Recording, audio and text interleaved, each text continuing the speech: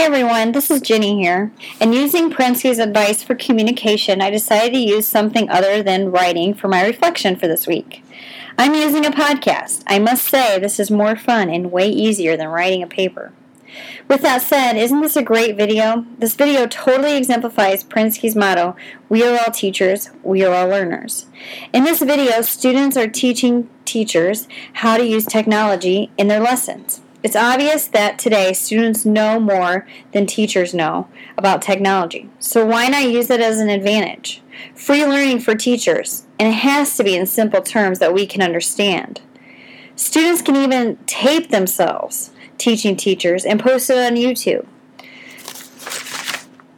With this method, students can practice communication skills and students take control of their own learning.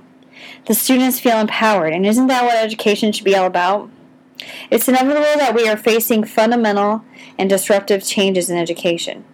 But in the words of Eric Kupler, why not bring the two worlds together? For example, using digital games in the classroom.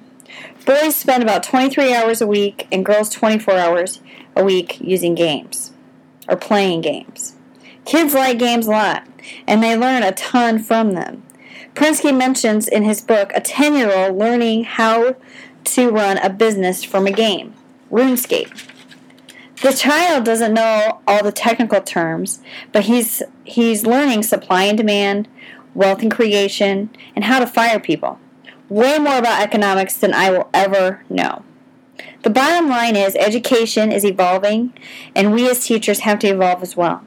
It's not all about just using technology, but partnering with students to learn about the digital generation as well.